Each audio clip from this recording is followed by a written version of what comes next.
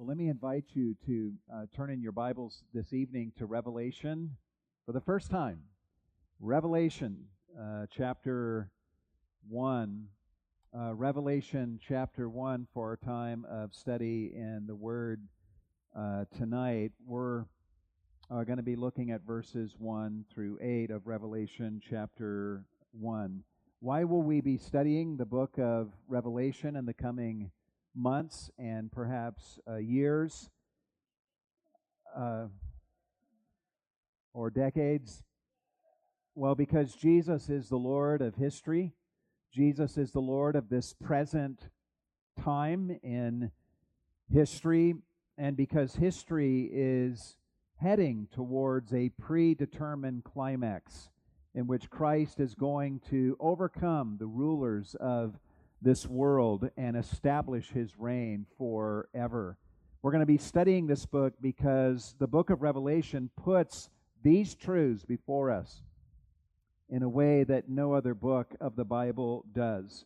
We're studying the book of Revelation because in our present day of upheaval and great uncertainty, we need to be treated to a prolonged look at the Lord Jesus Christ as we find him revealed in the book of Revelation. And we need to hear what he has to say to the church during this time.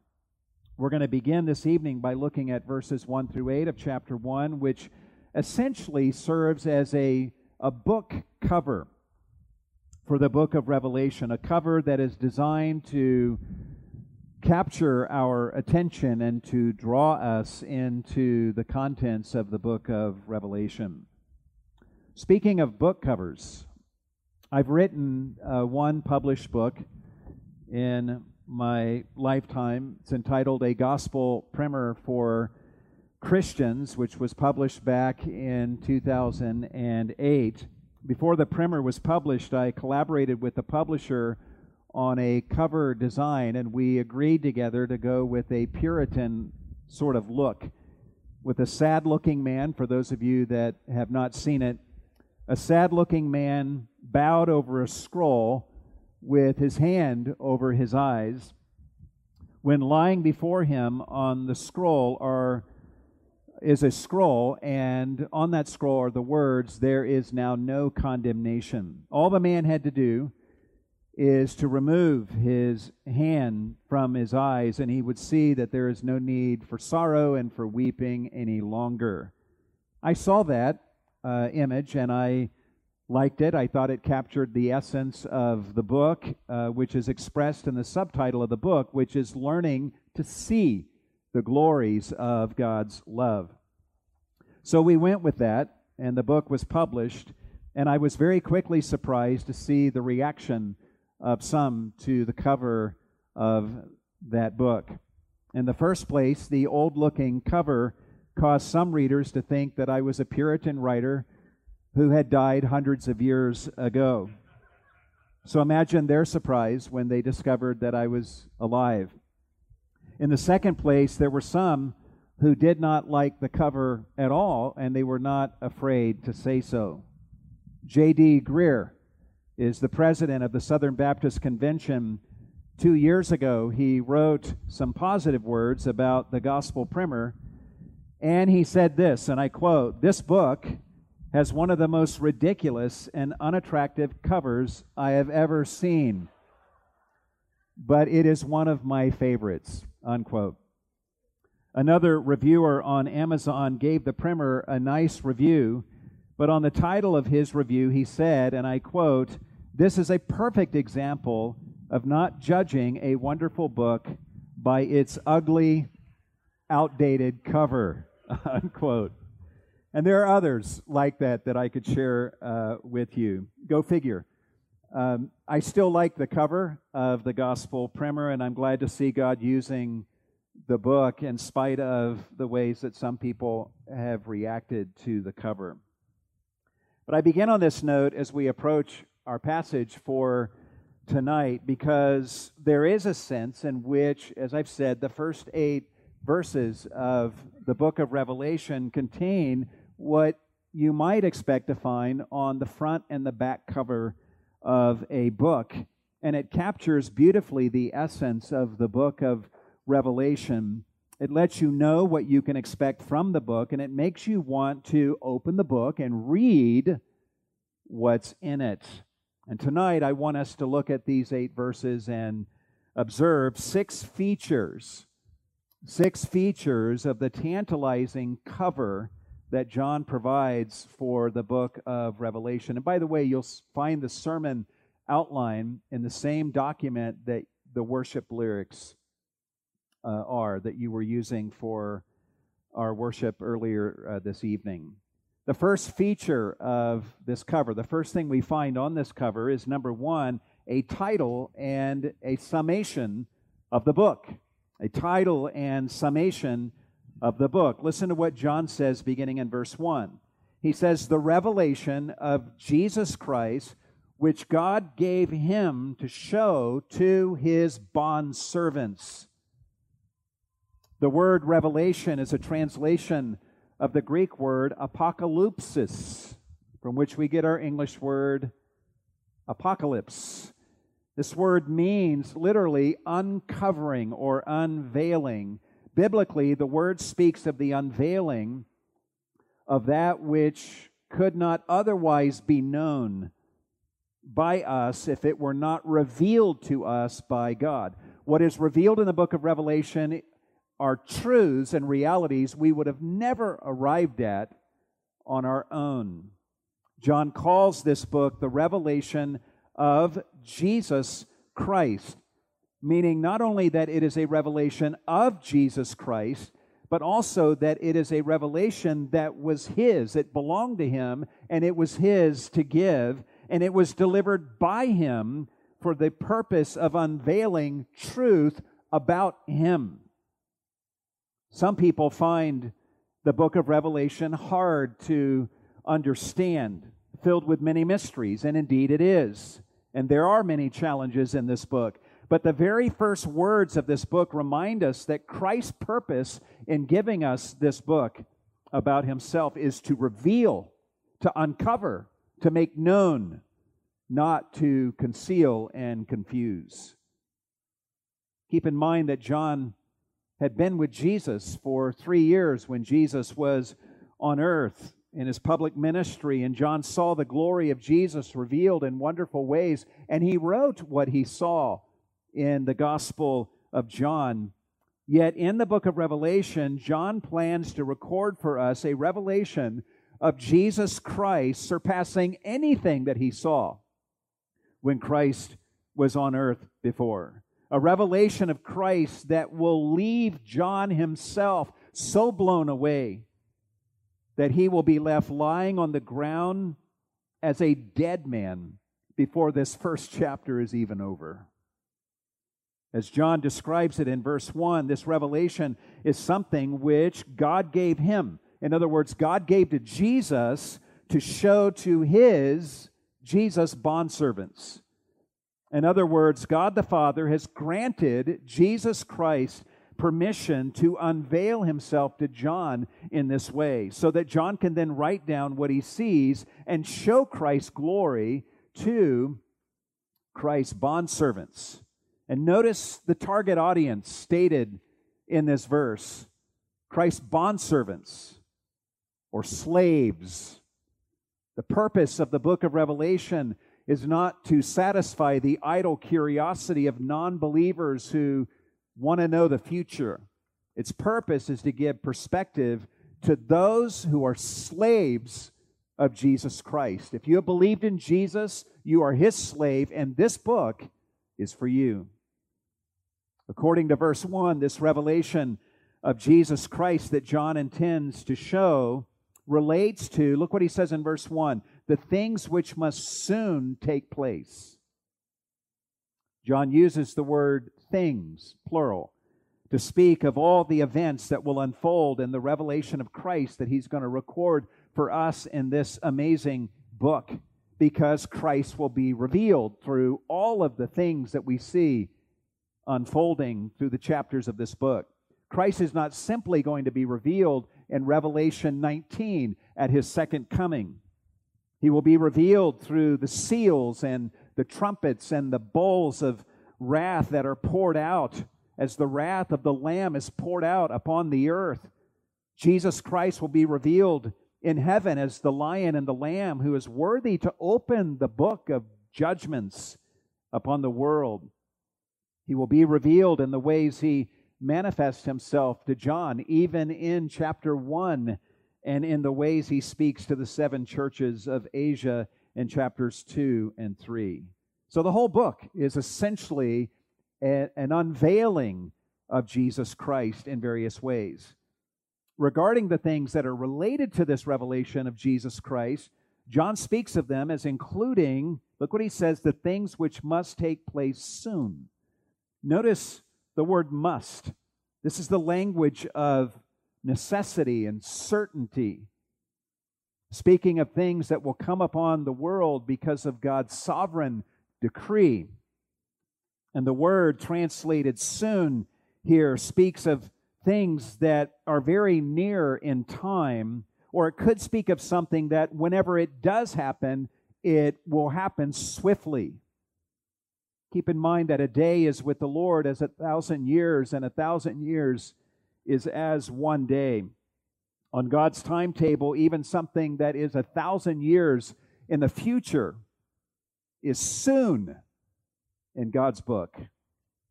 Regardless of when these things that John is talking about will happen, when they do begin to happen, they will happen with the swiftness of a flash flood for which unbelievers will have no opportunity to prepare. Regarding this revelation of Jesus Christ, John speaks in verse 1 and says, "And he," talking about Christ, "sent and communicated it," this revelation, "by his angel to his bondservant John." The Greek word translated communicated is the Greek word for sign, interestingly enough, that is used as a verb here. Literally, we can translate John as saying he sent and signified it by his angel to his bondservant John. In other words, many of the things that Christ is going to want to communicate to John in this book will be communicated through signs and symbols, and some of them are actually pretty freaky. And as we work through this book in the coming months, we're going to do our best to try to understand these signs and these amazing symbols because they are intended by Christ to reveal the truth about him and the truth of what is to come upon the world. Notice how John says that Christ sent and communicated by his angel to his bondservant John. The book of Revelation, you'll notice, is filled with mention of angels. Angels literally show up in every single chapter of this book except 2, chapter 4 and chapter 13. And we'll end up seeing the word angel in some form 71 times in the book of Revelation. At times, we're going to observe an angelic being who is kind of with John and communicates with John and explains things to him. And in the end, you can write this reference down in Revelation 22, verse 16. Jesus will say to John these words, "I, Jesus, have sent my angel to testify to you these things for the churches." And John is alerting us to this angelic involvement here, even in verse 1. Now, while speaking of Christ here in verse 1, John speaks of himself as his, speaking of Christ's bondservant, John. John has already spoken of all of Christ's people in verse 1 as Christ's bondservants or as Christ's slaves. But here John very humbly refers to himself as one of Christ's slaves as well. This is a beautifully humble self-description of John, given the fact that he was a top dog apostle of Jesus Christ, the only apostle still alive at this point in AD 95. If John wanted to, John could have referred to himself as an apostle of Jesus Christ. He could have referred to himself as one of the top 3 apostles of Jesus Christ. He could have described himself as the lone surviving apostle of Jesus Christ, but he doesn't do any of that. Instead, he is content to refer to himself as Christ's slave or bondservant. We know that John had a very intimate relationship with his Lord over many decades of his life, and that he loved Jesus with a deep affection, and yet here he is, who has a deep, intimate relationship with Jesus, referring to himself as a slave of Jesus Christ, showing us that deep affection for Jesus is perfectly compatible with slavery to Jesus Christ. In fact, John would say that the two are tied together.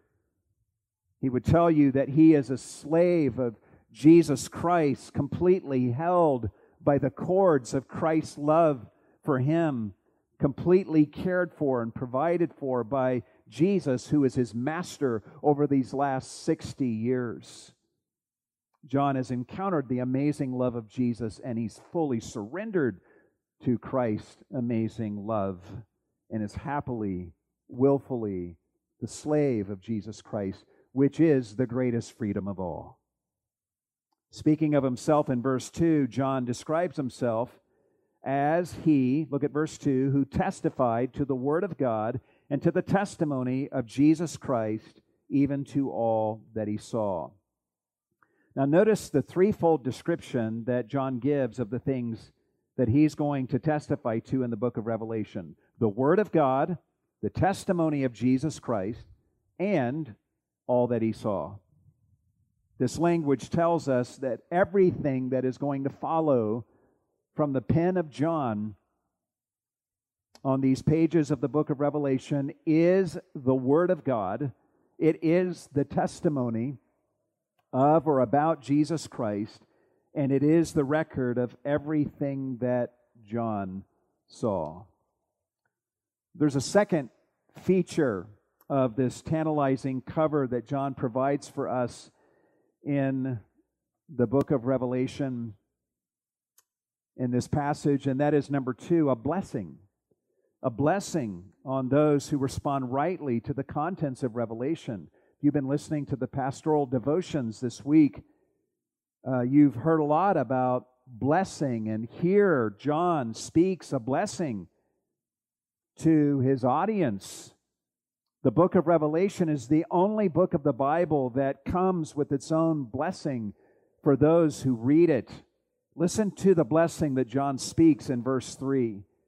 He says, "Blessed is he who reads and those who hear the words of the prophecy and heed the things which are written in it, for the time is near."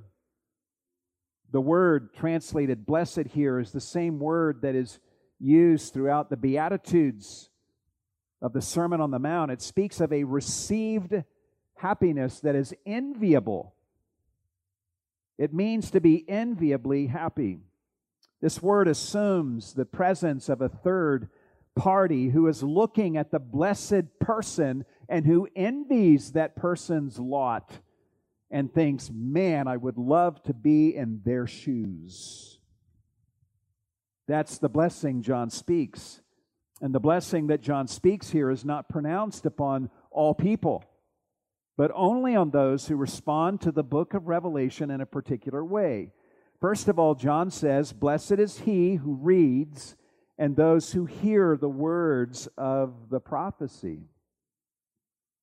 The reason John speaks of a singular reader, notice that in the text, and plural hearers, is because he's envisioning the setting of a church gathering in which a person stands in front of the congregation and reads the text of Revelation out loud to them. And the hearers are the congregants who hear the text of Revelation being read to them by the reader in the context of the gathered assembly. So essentially, John is saying, blessed are those who show up for church. Blessed is the one who reads the book of Revelation to the gathered assembly, and blessed are all those gathered who hear it being read in the context of the gathering community. But John doesn't stop there. Someone who merely reads aloud or hears the book of Revelation is not automatically blessed. They must do something else. John says, "Blessed are those who heed the things which are written in it." The word heed means to keep or to watch over. It means to pay attention to the words of Revelation, to study them. It means to keep watch over this book's place in your heart as you take its teaching with you through life. It means to treasure these words and to live your life in obedience to the commands that you find in the book of Revelation, and to live in a way that is responsive to the truths and the prophecies contained in this amazing book. Here in verse 3, John pronounces a blessing on anyone who reads and who hears and who gives obedient heed to the book of Revelation. Such a person will have the blessing of God upon his life. Such a person is to be envied in this life and in the next. Does that make you want to go through Revelation? The reason John gives for this blessing is found at the end of the verse when he says, "For the time is near." In other words, the time for the fulfillment of the things that are prophesied in this book is near. Sure, it may take 2,000 plus years for all of these things to come to pass, but even through that entire 2,000 plus year period, these things were always right at the door, very near, ready to break in at any moment. And when these things do all come to pass, we will all look back and realize how near they were to us all along.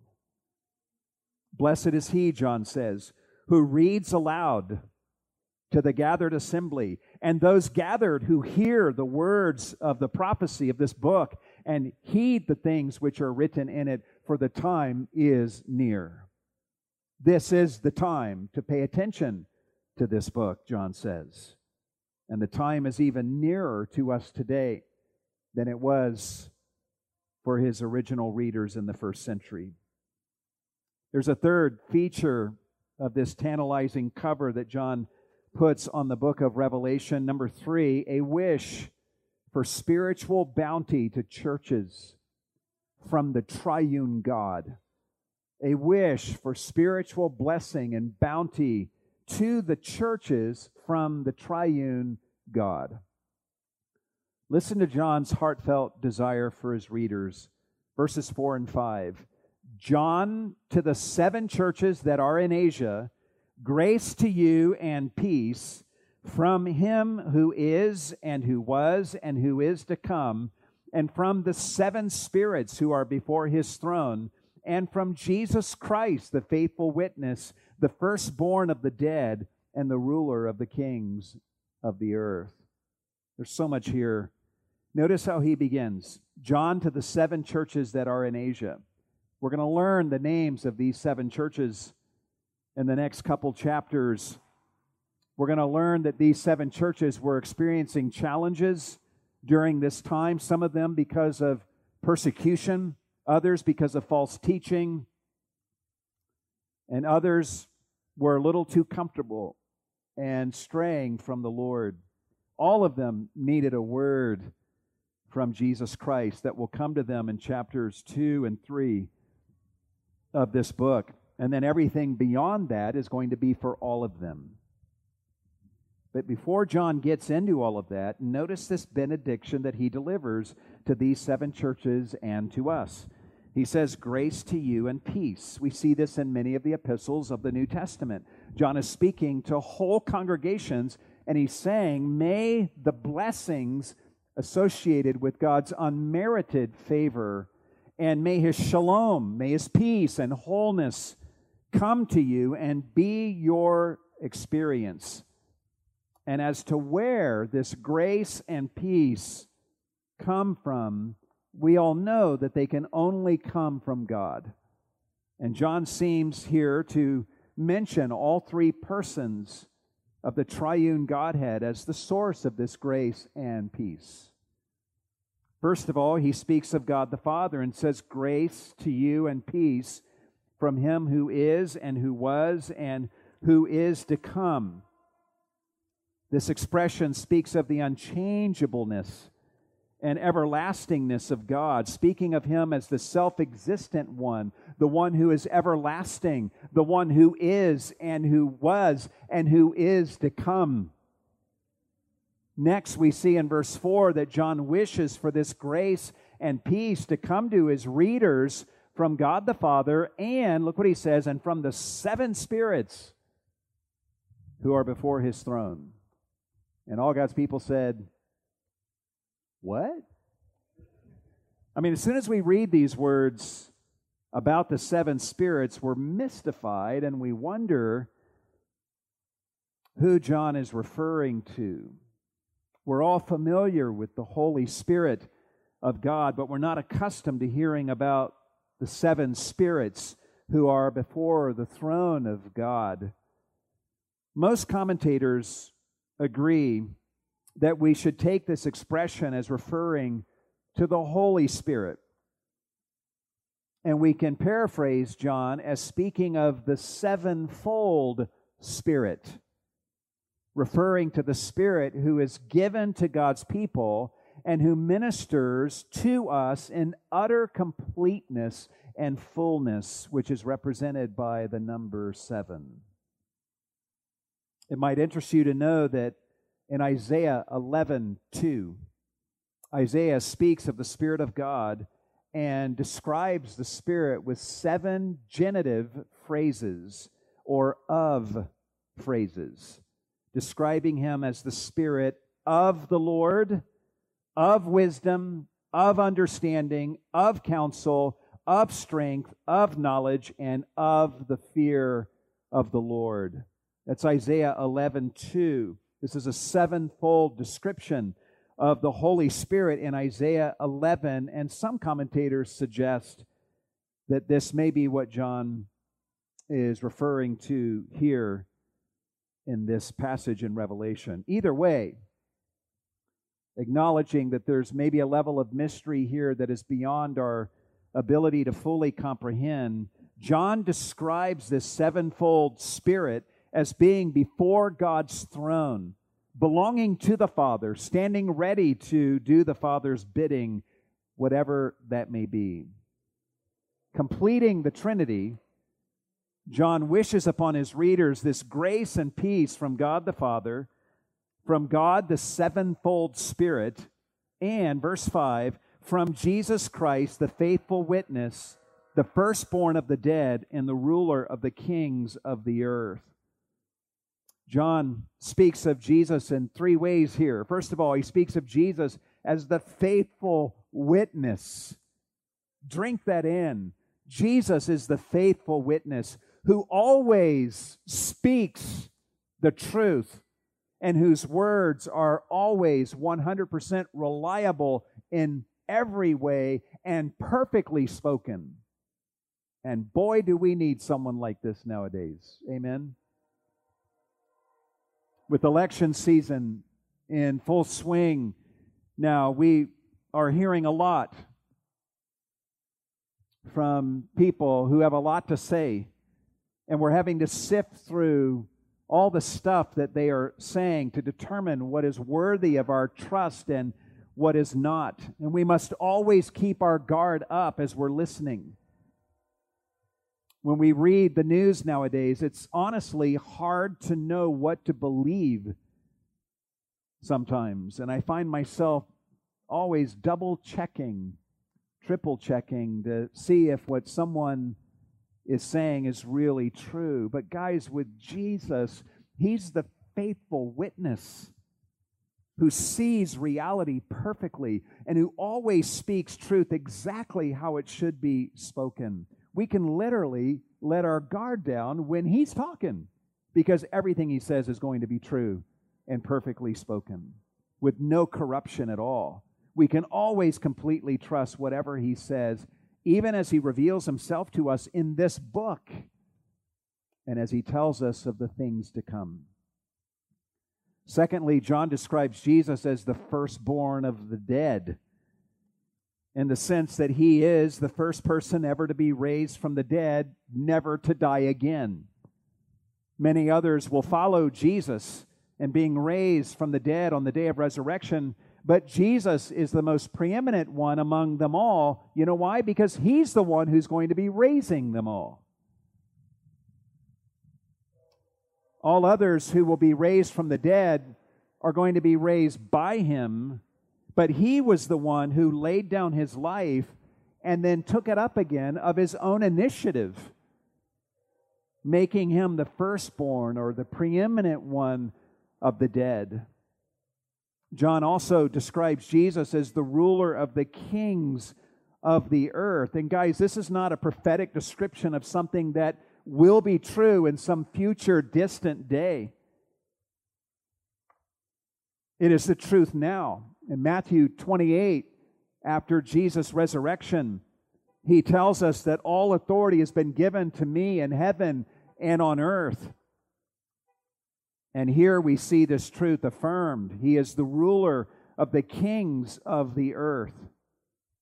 Even in this very day, in the year 2020, all the kings and presidents and prime ministers of the earth are serving at Jesus' pleasure.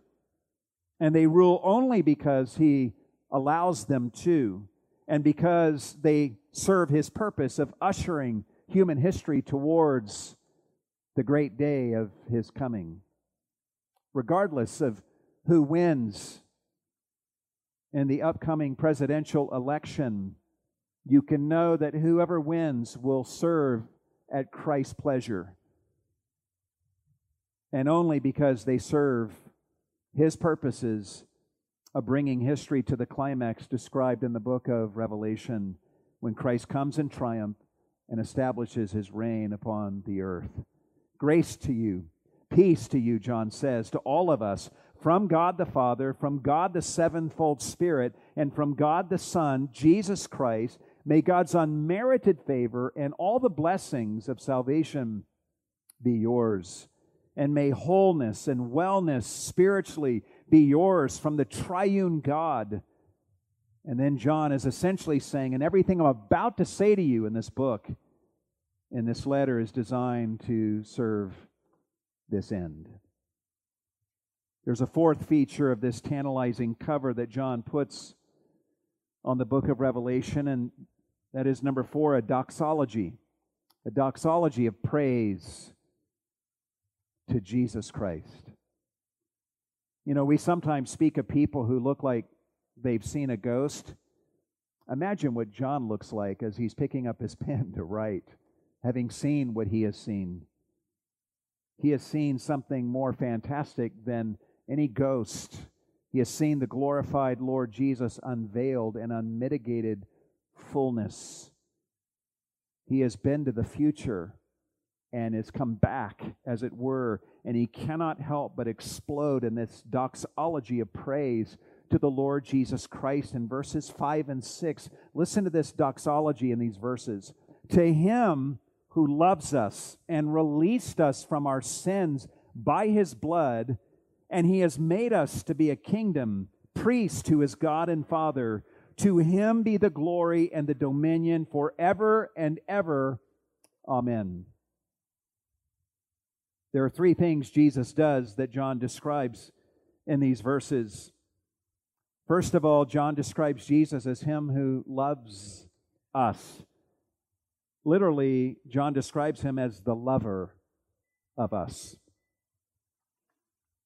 The participle that is translated loves here is present tense, reminding us that Jesus did not just love us in the moment that he died for us on the cross, or even maybe on the day of our conversion, but he loved us then, and he loves us still, even after all the times that you and I have failed him and let him down.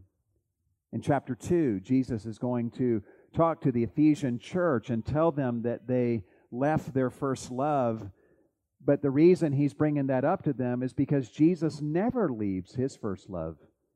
He never abandons His love for us. He always loves us with a love that never wavers or cools. And that's good news for all of us who know Him. Imagine coming to Jesus on a given day and observing that He just doesn't seem to love you like He did the day before. And you're left thinking, what did I do? What did I do? What did I say? Was it something I said? Was it something I did? And that His love would fluctuate in this way. No, He loves, continuously loves us. Secondly, John describes Jesus as the one who released us from what? From our sins. How? By His blood. Literally, He loosed us from our sins, from the guilt of our sins and from the power of our sins. And notice, guys, whose sins Jesus delivered us from. Whose sins did Jesus deliver you from if you're a Christian? The text says our sins, your sins, my sins. Think of the sins that have bound you and left you plagued with guilt and that afflict you still. If you have believed in Jesus, you can say, Jesus, through His blood, has loosed me from these sins, the guilt and the power of them. You know, nowadays there's a real emphasis on pursuing what is called social justice, wherein people work hard to free people from the sins and oppressions of others. The law of love would dictate that we actually be devoted to some of these causes. Yet we must remember that when Jesus came at His first coming, He did not deliver us from the sins of other people. He first told us about our sins. And then He died to deliver all who believe in Him from our own sins. This doesn't mean that the sins of others are not important. It just means that your sins are the most important thing that you have to reckon with. And Jesus has loosed you from your sins if you have believed in Him. And He accomplished this deliverance, look what John says, by His blood. In other words, by His blood that was shed for us when He died upon a cross. His blood atoned for our sins and made the forgiveness of God possible for those who believe in Him. Our sin problem was so serious, guys, that only blood could deliver us.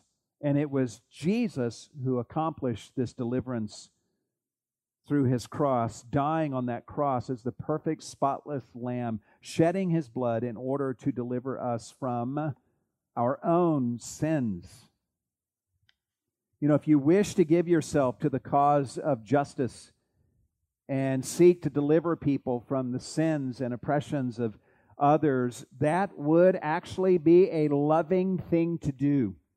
But the most loving thing of all that you can do for those that you are seeking to deliver from the sins of others is to make sure that you preach to the oppressed people that you are seeking to deliver and tell them that their greatest need is to be delivered from their own sins. And tell them that Jesus has come to deliver them from their own sins. The systemic sin of their own heart that has become institutionalized in their own hearts. Otherwise, if you don't deliver that message, you will only succeed in creating rioters like we've seen the last several weeks, who self-righteously condemn the evil of others, all the while committing horrible injustices themselves. Evil runs through every human heart.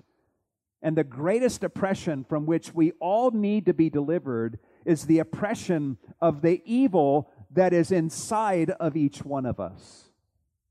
And John says that Jesus has accomplished this for those who believe in Him and become His slaves. He has loosed them from their sins by His blood that was shed for them at the cross. According to John's words here, Christ did not just deliver us from our sins, but John continues in verse 6 and says, and He has made us to be a kingdom, priest to his God and Father. Christ has saved us from our sins and then united believers in him into a single kingdom, the kingdom of God, ruled over by Jesus. We were once living in the kingdom of Satan, but now we are citizens of the kingdom of God. We once were all divided into our own separate kingdoms, each of us sitting as petty tyrants, ruling over our separate little kingdoms of me. Yet Christ has freed us from our selfishness and united us all under the reign of him in the kingdom of God. And he made each of us into priests to his God and Father. He turned us into a people who can now enter into the Holy of Holies and intercede with God on behalf of others, and then turn and speak to others on behalf of God.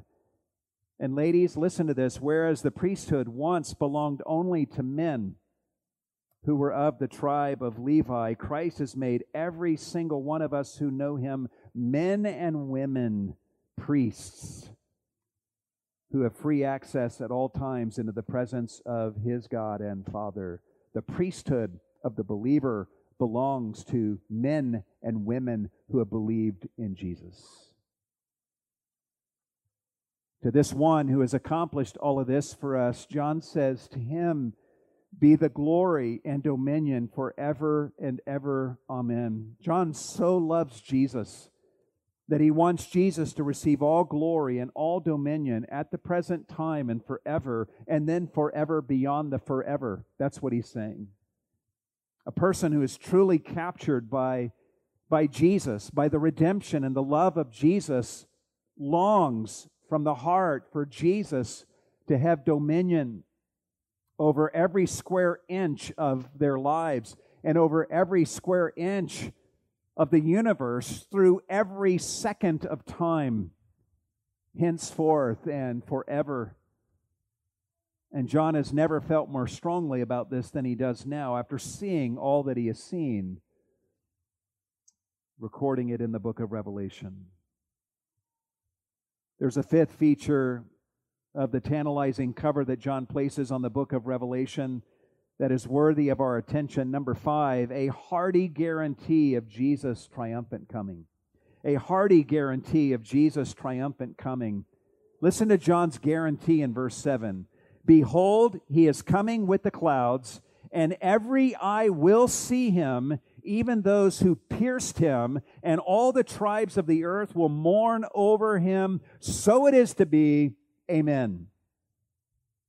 Notice the word behold at the beginning of verse 7. This is a word that's going to show up 25 times in the book of Revelation. And John uses this word because he really wants us to look and see and hear the promise that he makes in verse 7. First of all, he speaks of Jesus and said he is coming with the clouds. And the verb coming is present tense, as if Jesus' coming has already started, as if the events that will culminate in his coming have already been set in motion. John's promise here is clearly a reference back to Daniel chapter 7, verse 13. Daniel 7:13, where Daniel says, listen to this, I kept looking in the night visions, and behold, with the clouds of heaven, one like a son of man was coming. And here in Revelation 1, John is saying to all of us, that prophecy of Daniel is still alive and well. Jesus is coming with the clouds of heaven. Secondly, John says, and every eye will see him, even those who pierced him. What an amazing statement this is. This statement points us back to Zechariah chapter 12 and verse 10. You might want to write this passage down. Zechariah 12:10, where God speaks these words of promise. Listen to what God says in Zechariah. God says, and I will pour out on the house of David and on the inhabitants of Jerusalem the spirit of grace and of supplication, so that they will look on me whom they have pierced, and they will mourn for him as one mourns for an only son, and they will weep bitterly over him like the bitter weeping over a firstborn. And here in Revelation 1:7, John is saying that this prophecy of Zechariah is alive and well and will come true. There are people right now, our world is full of such people who do not see Jesus as he is, but a day is coming when God is going to give them perfect eyesight in both eyes, and every eye of every person will see Jesus when he arrives at his second coming or at some point thereafter. John's statement here means that when Christ comes at his second coming, everyone on earth will see him, and then don't miss this, according to his words, even those who pierced him will see him. This means that even those who participated in the crucifixion, which led to his piercing thousands of years prior, will end up beholding Christ at his coming, or at some point thereafter when they're brought before him for judgment and they personally see his glory. In fact, there's 3 everys in the New Testament when it comes to Jesus in glory. We're told here that every eye will see him. In Philippians 2, we're told that every knee will bow to him. And we're told in Philippians 2 that every tongue will confess that Jesus is Lord. Everyone, every eye, every knee, every tongue. And thirdly, John says here that all the tribes of the earth will mourn over him. And what's interesting is Zechariah 12 suggests that among the Jews, this mourning will be a mourning of repentance wrought upon them by the Spirit of God, causing them to look to Jesus and cry out to him. We'll learn later in this book that many Jews will be saved during the tribulation period, and many will be saved at Christ's second coming. And their salvation will be accompanied by tears of repentance and mourning over the fact that Jesus was ever rejected, that one so wonderful as Jesus was ever rejected by his own people. And it seems that John even goes beyond the prophecy of Zechariah and tells us here in the text that all the tribes of the earth will mourn over him. Perhaps there will be some Gentiles who mourn in genuine repentance during the tribulation period and believe in Christ and who even repent at Christ's second coming. But for those who don't, they will mourn over the judgment that will now befall them because they did not believe in Jesus. And John is emphatic in his affirmation of this outcome. He says, "So it is to be, amen." And you could translate that, "Indeed, so be it." Yea, verily, so be it. John has no doubt that such things are destined to happen, and he is in full and hearty agreement with these things coming to pass. He's enthusiastic about Christ's coming in the clouds to the great joy of his saints. He's enthusiastic about Christ being seen by every eye in his glory. John's in hearty agreement with the repentance of those who will look to Jesus in faith and believe in him. And John is in hearty agreement even with the wave of terror and weeping that will come over all those who have rejected Christ. And he says, "So it is to be. Amen."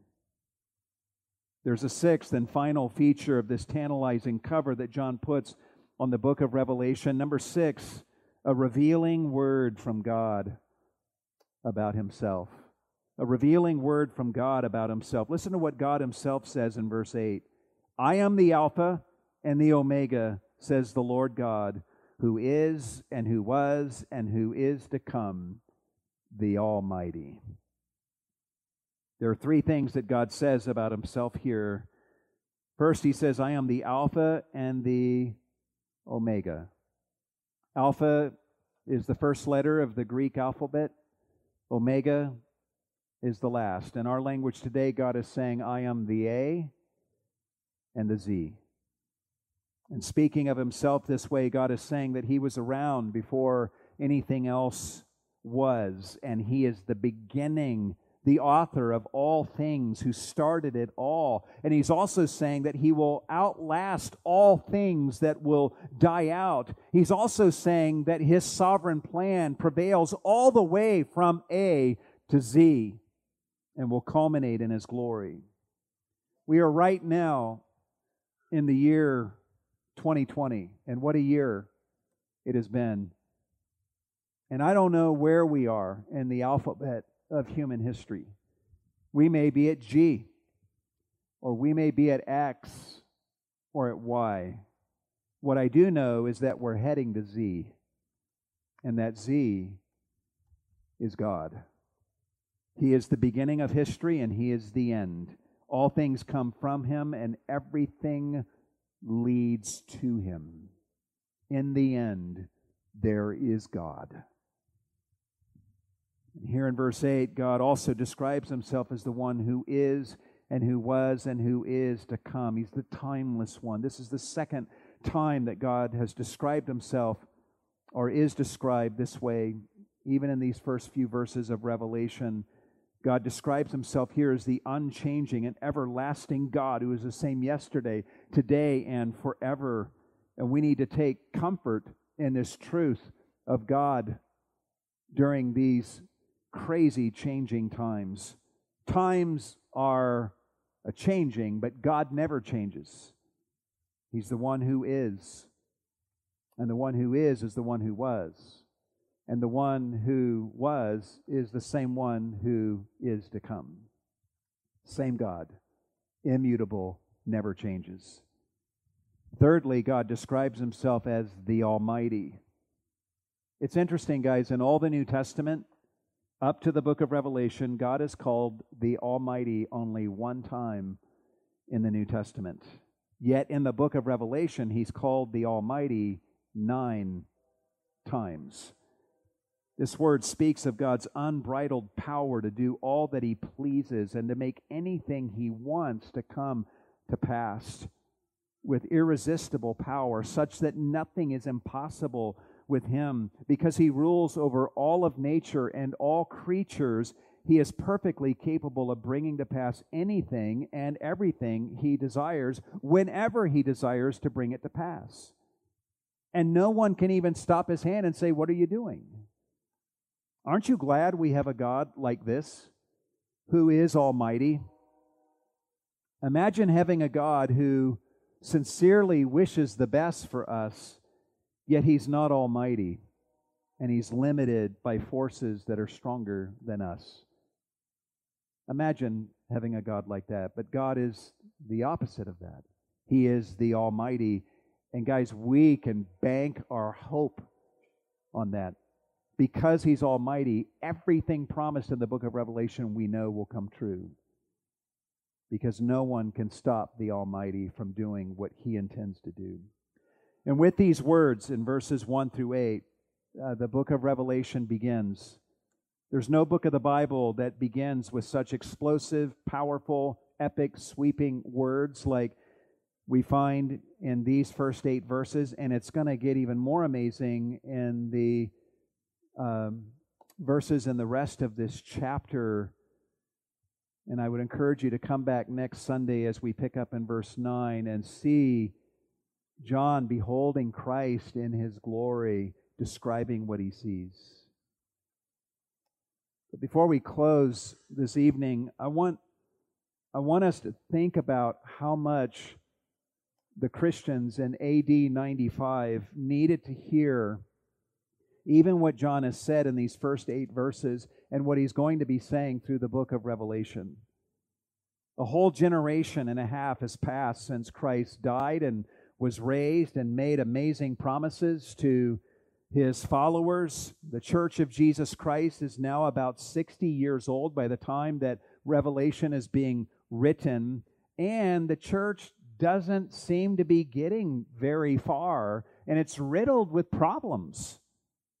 As Leon Morris, the commentator, says, and I quote, "The church continued to be a tiny group, doubtless adding a few members from time to time, but not looking like becoming a mighty force to take over the Roman Empire. That empire continued on its wicked way. Oppression and wrong abounded. Evil men prospered. Idolaters persisted in their idol worship, and the cult of the emperor flourished. Because they would not conform, the tiny band of Christians found themselves the object of suspicion and sometimes outright persecution. A few of them were killed, and some of them were put into prison. Where was the promise of Christ's coming? Was it all a delusion?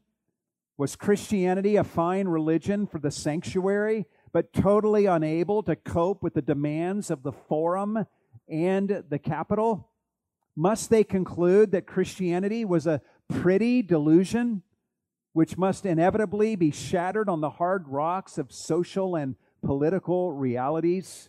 Was real power in the hands of the emperor and his associates? Morris continues by saying this: in this book, the book of Revelation, John makes his point that the future belongs not to the Roman emperor, nor to any human potentate.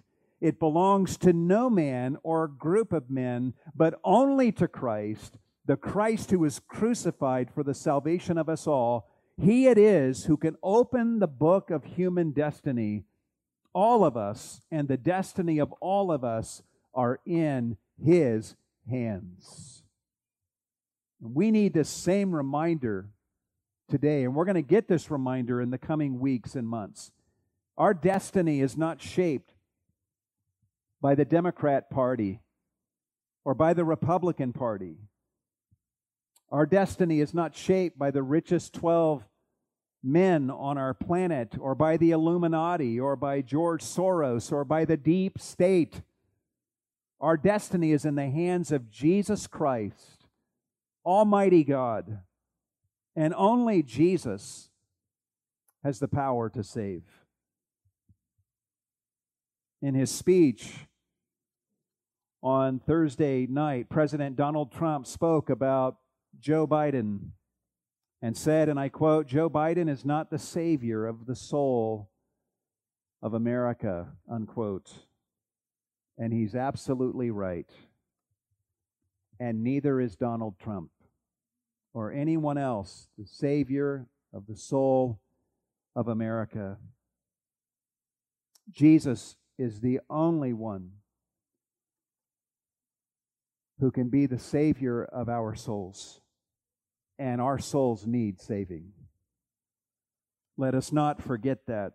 This November, we will be casting our votes for president, but we will not be casting our votes for a Messiah, because we already have a Messiah, and his name is Jesus.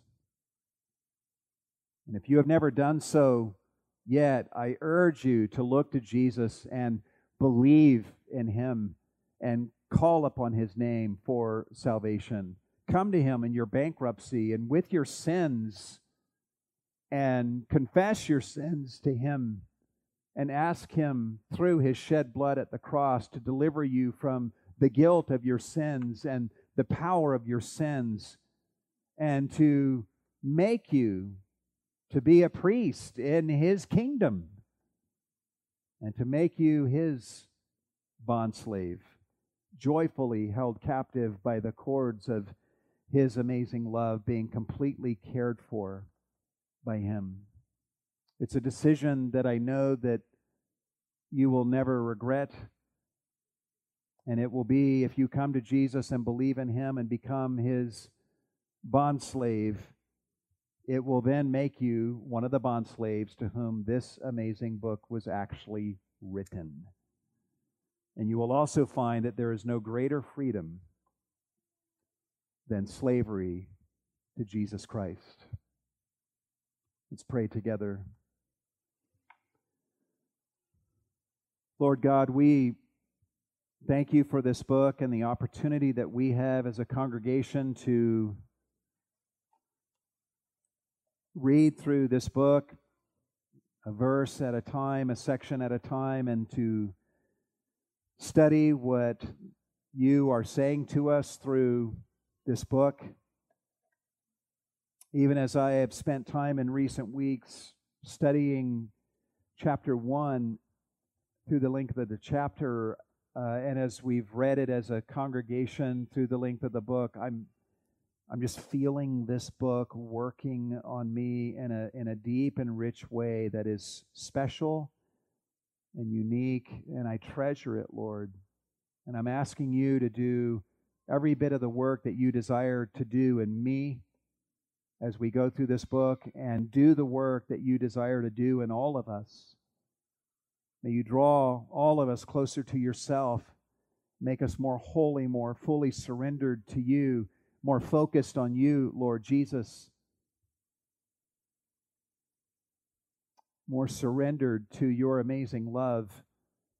And may non-believers hear what is in this book and see the revelation of Christ presented and be drawn by you, Lord, to the Lord Jesus and be saved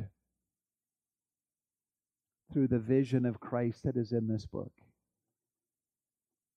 Lord, we need your deep work within us. All of us do. And we just confess our need, and we invite you and give you full permission to work in our lives